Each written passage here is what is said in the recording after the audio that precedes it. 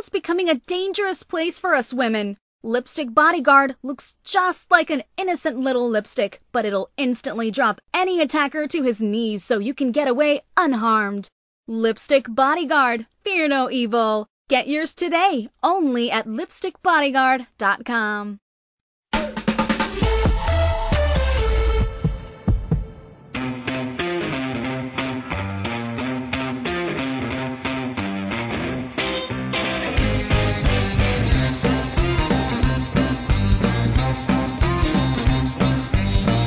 This week on Parents Are Hard to Raise, our favourite crime fighter and elder exploitation super sleuth, Detective Joe Rubacek, is back to give us some arresting, I'm terribly sorry, I just read what's given to me, developments on the current cons, scams and flimflams targeting our seniors.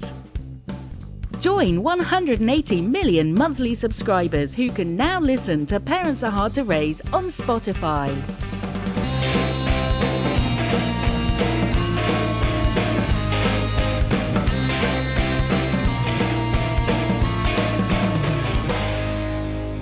Welcome to Parents Are Hard to Raise, helping families grow older together without losing their minds. I'm elder care expert Diane Berardi. Longtime listeners will recognize this week's guest as our Parents Are Hard to Raise go-to expert, helping us and our aging parents to stay one step ahead of the crooks and flim-flam artists. Detective Joe Rubacek is a nationally recognized expert criminal investigator of financial exploitation crimes involving the elderly. He's the author of the book Financial Abuse of the Elderly, a detective's case files of exploitation crimes, which became the basis of a new television pilot, Rubacek, written by Joe Forbrich, the actor and writer, known for the film The Taking of Pelham 123. As a detective with the Fort Lauderdale Police Department and Florida State Attorney's Office, he has personally handled over 1,000 cases and was part of the original panel that wrote Florida's criminal exploitation law, created in 1995. Joe has used his decades of expertise to develop training programs for law enforcement agencies, financial institutions, and universities. Joe, Super Sleuth, welcome back to Parents Are Hard to Raise. Hey, Diane, thank you, and thank you for having me back. Well, yes.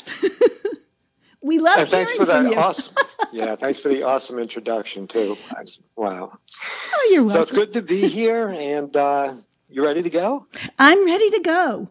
So, unfortunately, the number of reports of financial exploitation involving the elderly has grown significantly in the last 10 years, and it's widespread. Crimes are underreported, and our parents can be vulnerable targets, especially if they have cognitive impairment or they need help with activities of daily living. Our parents are living longer. We have change in family structure where children are not maybe nearby. We have so much technology. And our parents can be lonely. They can be isolated. And they're very trusting of others. So we have all these things at play. So I want to ask you one important question that I think probably our listeners may be wondering. What do we do if someone we know or our parent we suspect becomes a victim of financial exploitation? Do we call the police or do we call Adult Protective Services? Good question. And I think the good answer is both. You can call either, but I would recommend calling Adult Protective Services first. Unless the matter is urgent, an emergency situation, then definitely it would be a 911 call. Okay. So we'll start with that. First, if it's okay, I'm going to explain there's a difference between Adult Protective Services and the law enforcement agencies. Perfect. And okay, good. Adult Protective Services is, here in the United States, Adult Protective Services is just what it says. It's a government agency designed strictly to provide protection of seniors from neglect, abuse, financial exploitation, even self-abuse. The agencies are statewide agencies. So each state in our country has their own Adult Protective Services organization or department but they all pretty much follow the same rules. So what they do basically, what they're designed to do, is to provide on-site investigation of reports of abuse, neglect, or exploitation. They then determine the risk factor involved to the victim in the moment, and they provide the necessary emergency services and support. So their job, if you call Adult Protective Services, and it's an emergency response, they call it, especially here in Florida, within 24 hours they send someone out to the location of the elder that's in danger. Okay. And their job is to, well, I'll use Florida as an example. In Florida, by law, they're required to do a joint investigation with law enforcement. So they'll come out and see what the conditions are the elder's living in. If it's an exploitation case, I rarely have, I would say half the time when I'm investigating a financial exploitation, abuse and neglect is also directly involved. It just goes along with it. Isolation, all those things. Right. So Adult Protective Services will respond within 24 hours. And look at all the matters I just told you about. But, this is a big but, Adult Protective Services is not a criminal agency, a criminal investigative agency, or a policing agency. So they don't have the authority to arrest someone on the scene if they see something going on. Okay. And that now will bring in law enforcement. That's why law enforcement is so important with these investigations.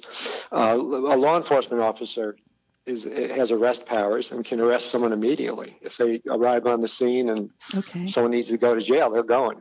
Right. And I've done it many times. If a law enforcement officer like Adult Protective Services believes the elder is in immediate danger of death or great bodily harm, through their incapacity, though. An example is I had an elderly man in a shack. He was down to about 80 pounds. He couldn't get out of his bed. His medication was on the other side of the cabin. And I called EMS, the ambulance folks. They come by, and the man said, "Look, thank you. No, I don't want to go to the hospital. I'm fine here." And the first responders on the medical end said, "Well, we can't take him." But that's not true. The law allows law enforcement to say, if they believe he doesn't have capacity, no, he's going to the hospital whether he wants to go or not. Okay. So, both agencies work together. Now, Adult Protective Services can do things law enforcement can't. They can get immediate access to someone's medical records. And you're aware of HIPAA in this country. And for law enforcement to get medical records, they have to have the prosecutor's office do subpoenas for those records, serve the subpoenas, and it's a time-consuming thing. Right. But Adult Protective Services that day can go and get those access to those medical records by law. Okay. So they can do things, and for, I won't get into the reasons, but for valid reasons that you can imagine. So they can be of assistance that way. Right. Law enforcement Adult Protective Services is created to provide support services. So I once went to ALF, Adult Living Facility, with 8 elders, and the woman running it was a convicted criminal, and she was bringing in the elderly to take their stuff from them. And my one victim, she took the victim's she took the victim's purse, and the victim had capacity. And when the victim went ballistic, she had the victim Baker acted or committed, and then went out and impersonated the victim. But I handled that. This stuff is so common, but I handled the situation, but I had an immediate problem. We needed to close down this ALF and provide care to all the other residents. Right. And I'm not equipped for that. So that's where Adult Protective Services can be a saving grace. Right. That is what they do. So both the police and Adult Protective Services provide a good services, and that's it. Now, after the police make an arrest, then the prosecutor's office takes over, and that's the next level of what happens. You can certainly see why the two agencies really do need to work hand in hand, because you don't realize what one can do and can't do. Right, exactly. And people are confused sometimes because one is they don't understand that an APS, or Adult Protective Services investigator, doesn't have the authority to arrest anybody. Right. They can do their own little investigation and present that to the prosecutor, in the future, but they can't kick the door down. And I've done that, and police officers helping me have kicked the door down, but when we thought it was necessary. So, in that instance where you were talking about that gentleman, how did you get to the home? Was there a call from a neighbor or? Let me think. On that one, the woman, I remember her because she was a retired mailman, and despite that she had her short-term memory was shot pretty much, but not totally, but she was able to give the address of any location you named. She had a temper problem because someone committed her and took her purse, and no one believed her. Oh, that was it. The hospital called me. When they Baker acted it, they called me. Our culprit in that, a lot of these, we've talked about this before, the culprits are often sociopaths or psychopaths. So our culprit in this one was a female in her 30s or 20s and a former employee of Adult Protective Services, believe it or not. You're kidding. And what she did also was report her driver's license stolen and claimed that someone impersonating her used this elderly woman's checks and credit cards, etc. So this is what alarms me. At 35 years, is the elderly who are disabled and alone are like children not being watched and are that vulnerable. And sociopaths do what they do, and they love this because there's a smaller chance of getting caught, and they have no conscience. And, they can behave that way. So I stress so much to people out there with elders and people they care about, just simply letting it be known that they're watching, that this elder has a relative who's watching, really makes a big difference. Because if you were a sociopath, are you going to, it would discourage you or tell you to go look for another victim. Right. Because this one has people watching. So. You're right. Exactly. And, what's amazing is financial exploitation can be from family, strangers, or professionals. That's what's so scary. And so it just boggles your mind. It really does. And financial institutions, they'll churn. Someone with assets, an elder with assets, they'll churn those assets, trading on the exchange, things like that, Yeah. So. We're going to continue talking to Detective Joseph Rubacek. But first, I want to tell you something. If you're a woman or there's a woman in your life, there's something you absolutely need to know. I want to tell you about my friend Katie. Katie is a nurse, and she was attacked on her way home from work. She was totally taken by surprise. And although Katie is only 5 feet tall and 106 pounds, she was easily able to drop her 6'4", 250-pound attacker to his knees and get away unharmed. Katie wasn't just lucky that day. She was prepared. In her pocketbook, a harmless-looking lipstick, which really contained a powerful man-stopping aerosol propellant. It's not like it was in our grandmother's day. Today, just going to and from work or to the mall can have tragic consequences. The FBI says a violent crime is committed every 15 seconds in the United States, and a forcible rape happens every 5 minutes.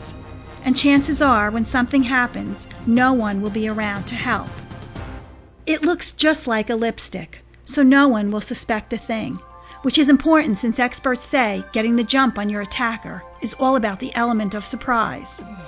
Inside this innocent-looking lipstick is the same powerful stuff used by police and the military to disarm even the most powerful armed aggressor.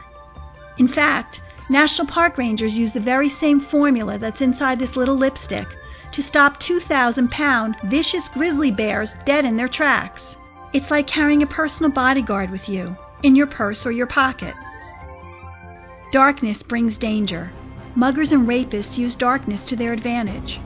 We all know what it's like to be walking at night and hear footsteps coming at us from behind. Who's there? If it's somebody bad, will you be protected? Your life may depend on it. My friend Katie's close call needs to be a wake-up call for all of us, myself included. Pick up a lipstick bodyguard and keep it with you always. You're listening to Parents Are Hard to Raise. Now, thanks to you, the #1 elder care talk show on planet Earth. Listen to this and other episodes on demand using the iHeartRadio app. iPhone users can listen on Apple Podcasts and Android users on Google Podcasts. Want a great new way to listen to the show? Have an Amazon Echo or Dot? Just say, Alexa, play Parents Are Hard to Raise podcast. Getting the latest episode of Parents Are Hard to Raise. Here it is from iHeartRadio. It's as simple as that. You're right, Dolly. There are so many really cool new ways to listen to our show. It's hard to keep track. You can join the 180 million listeners on Spotify. You can listen in your car, at the gym, or pretty much anywhere on your smartphone with Apple Podcasts and Google Podcasts. You can get us on Apple TV, DirecTV, Roku, and like Dolly said, you can even ask Alexa to play the show for you. It's great because you don't have to be tied to a radio anymore. You can listen when you want, where you want, for as long as you want. And if you're listening to the show in one of these new ways, please do me a big favor. Please share this new technology. Help someone else learn about the show and show them a new way to listen. So, Joe, with all your experience, if you can share with us, what do you do to protect yourself? Okay. To start off with, some of these things sound unusual, but I've been an economic crimes detective for 35 years. So, okay. Oh, I know. I'll start off with this will be reference to the internet, my computer, and my cell phone. I always keep my antivirus software up to date, and I take that seriously.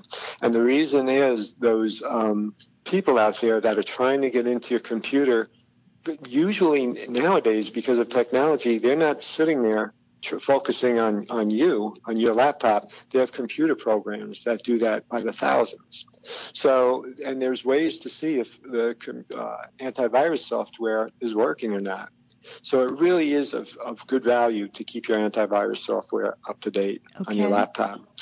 I change my email and my account passwords on a regular basis. Usually for me, it's monthly. Really? Email is very important. Now, your email password is very important because if someone gets into your email, and say it's Yahoo, you can call into Yahoo and with some basic information get into a person's account. You know, get a new password sent, the option to create it.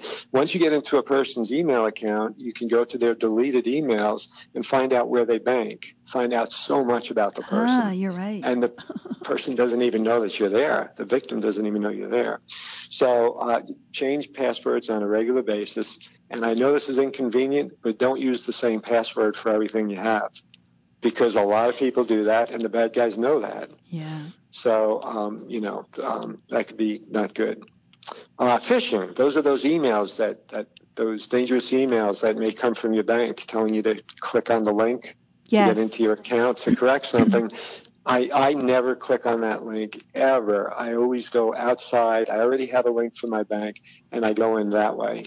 And phishing is so effective because those are those phony emails that draw you in. They just want you to click on the link for whatever reason. They're so effective, you have no way of knowing if you're really going into your account or not. And of course, they do that. All they want is your sign-in name and your password. You usually know you've been phished or you're in trouble when you do it and you don't go into your account. It just goes blank. You know, I got a text the other day from one of my credit cards, and it said, we think there's a fraudulent charge. Go to this link. Yeah. And so I'm like, And so I called the credit card company, and they go, no, that wasn't from us. They wanted you to go on that link, and then sure. I'm like, that's ridiculous. That on my phone, I have an iPhone, and I got a notification from Apple, an email thanking me for my $700 purchase of some iPhone device, and they wanted me to click to get into my store, and I know, but that's so convincing. Yeah, sure.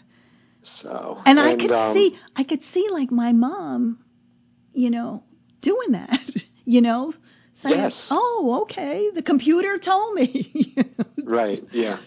So, but that's a little work. I know that's a little tough if you have an elder. Yeah. That's a little on the slower side, but another great reason to have different passwords, for different things. And another thing is most of us don't think of this. Well, many don't. Don't accept friend requests on your Facebook or on any social account you have from someone you don't know, period. Don't do it. By getting into your account, Through Facebook, they could get something as simple as your email address. And they can do so much with that. I already told you how. Yes. So match that with the name, email. It's powerful. You can do a lot of damage. You know, I get a lot of friend requests, and it's people I don't know. Yes. I mean, and I'm like, who are? You know, is it someone I don't? You know, that's. Yes. And for me, it's not a tough one. Diane, I'm 61. I live in South Florida. I'll get a friend request from a 23-year-old woman in a bikini from Idaho, and we have no mutual friends, so that's not a tough one. Yeah, I know. So, all right, well.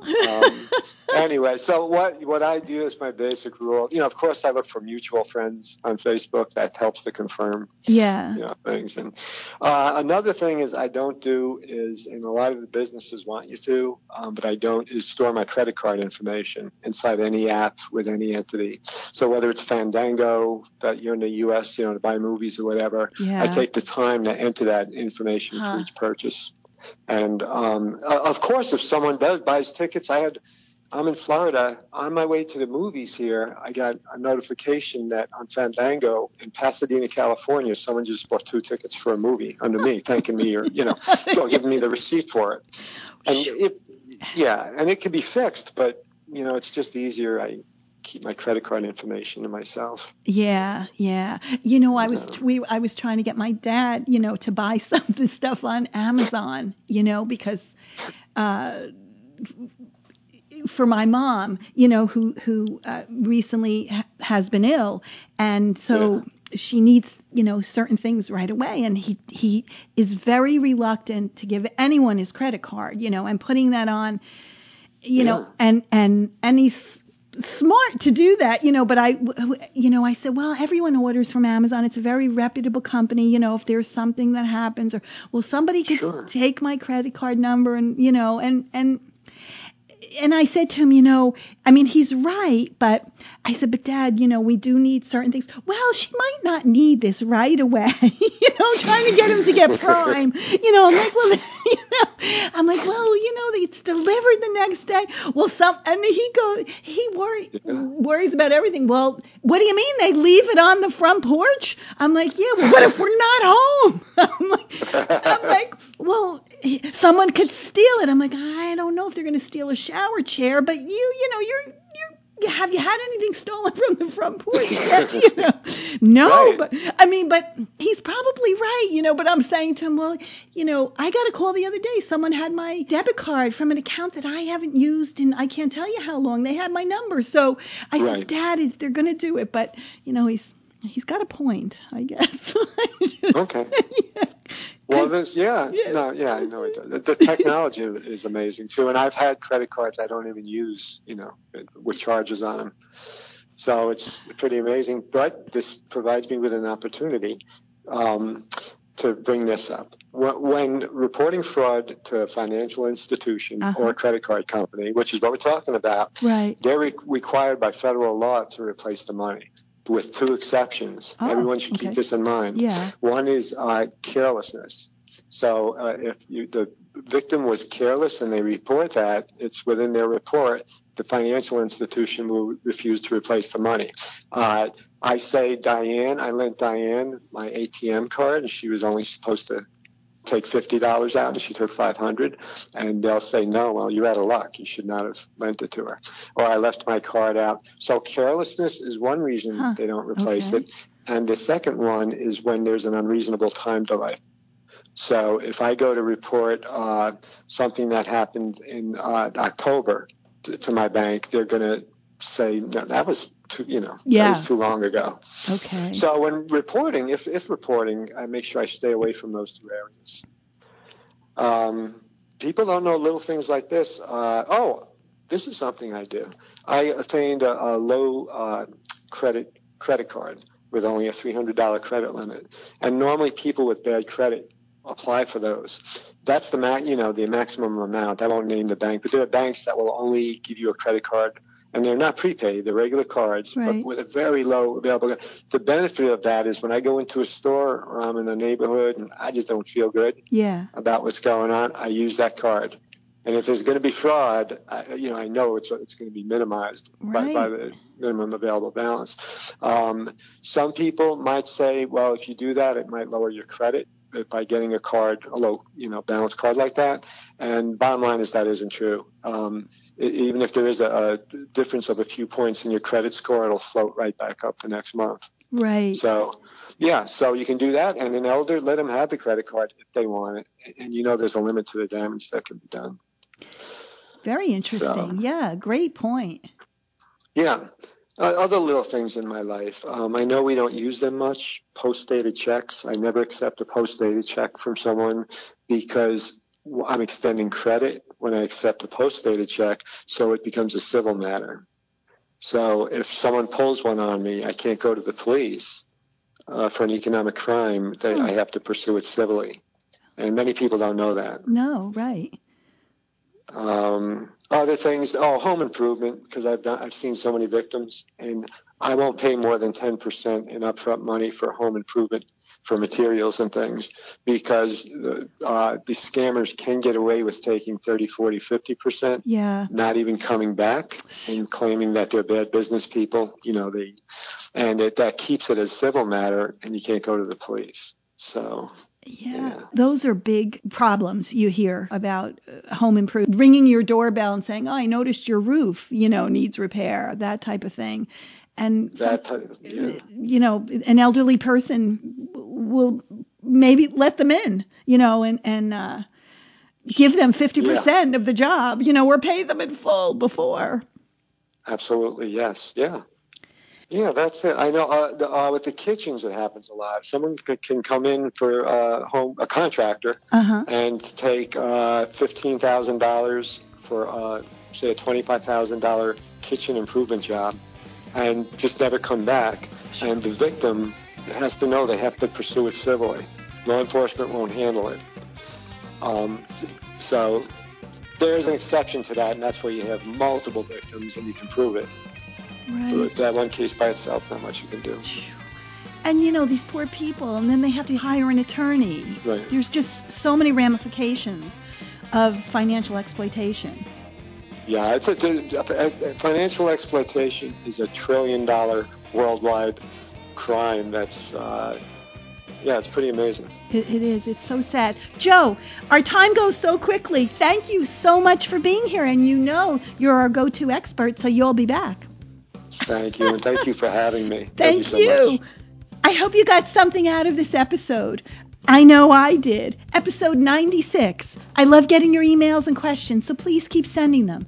You can reach me at diane@parentsarehardtoraise.org or just click the green button on our homepage. Parents Are Hard to Raise is a Counterthink Media production. The music used in this broadcast was managed by Cosmo Music, New York, New York. Our New York producer is Joshua Green. Our broadcast engineer is Well Gambino. And from our London studios, the melodic voice of our announcer, Miss Dolly D. Thank you so much for listening. Till next time, may you forget everything you don't want to remember. And remember everything you don't want to forget. See you again next week.